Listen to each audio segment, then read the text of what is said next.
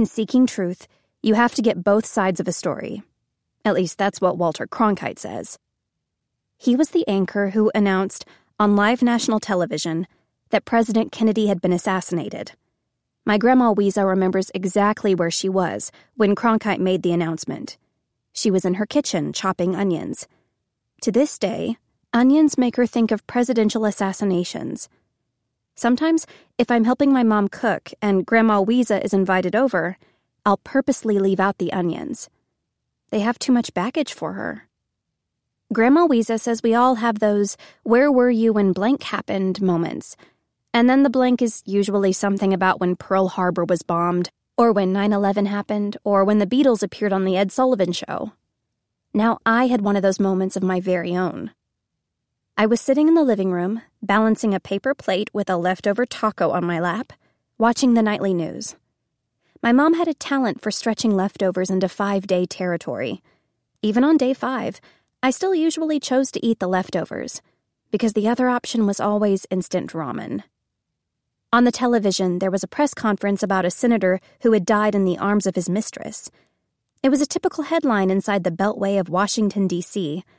My 9-year-old brother, Michael, wandered back and forth in front of the television, spinning a plastic hanger around his fingers, his gaze distant because he was in his own world.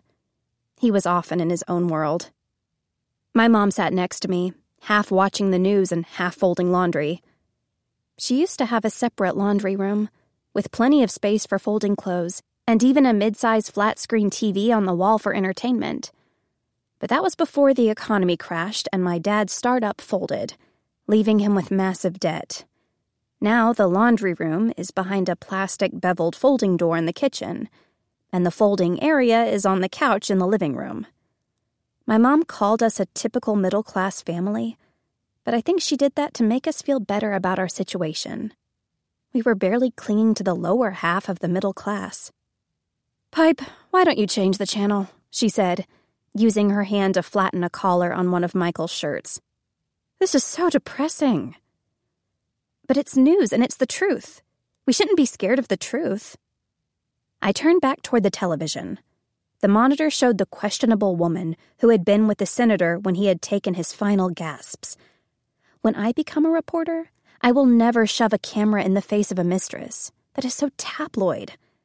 As the woman shook her head in front of the press corps, mascara tears streamed down her face, making her look even more like a prostitute. Is that uncharitable? Maybe so. I'd have to cut that out if I wanted to be unbiased. The next video showed the press hounding the senator's wife, who insisted she'd had no idea of her soulmate's infidelity. I shook my head. Everyone in politics has something to hide, and if a senator hasn't been involved in a scandal, that's just because the skeletons in his closet haven't been discovered yet. The privileged always get into trouble. Rich people are bored people, and that equals trouble. My mom sighed through her nose. "You're so cynical." "Reporters are supposed to be cynical," I said. "That's how we get the dirt." I shoved another bite of leftovers into my mouth as I looked at my watch. I still had a half hour before my shift at the yogurt shop started. The kitchen door opened and my dad walked in, looking war-torn from his latest day at the Virginia Power and Light Company.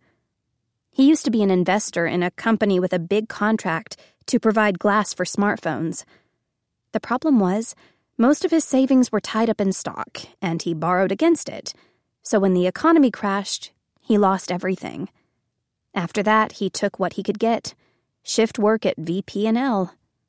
He always said he felt safer with shift work. I never understood how someone could start the day looking fine and end it looking as if he'd just been released by the Mexican drug cartel. He used to wear Armani and smell of Clive Christian cologne. Now he wore second-hand Men's Warehouse and smelled of quiet resignation. But he still always managed a wide smile when he walked in the door. "How are my people?" he asked. My mom smiled even wider than he did. "Piper was just telling me how every politician is dirty." He raised an eyebrow. "So, the usual?" "Yep." "It's not me saying it," I said. "It's the news."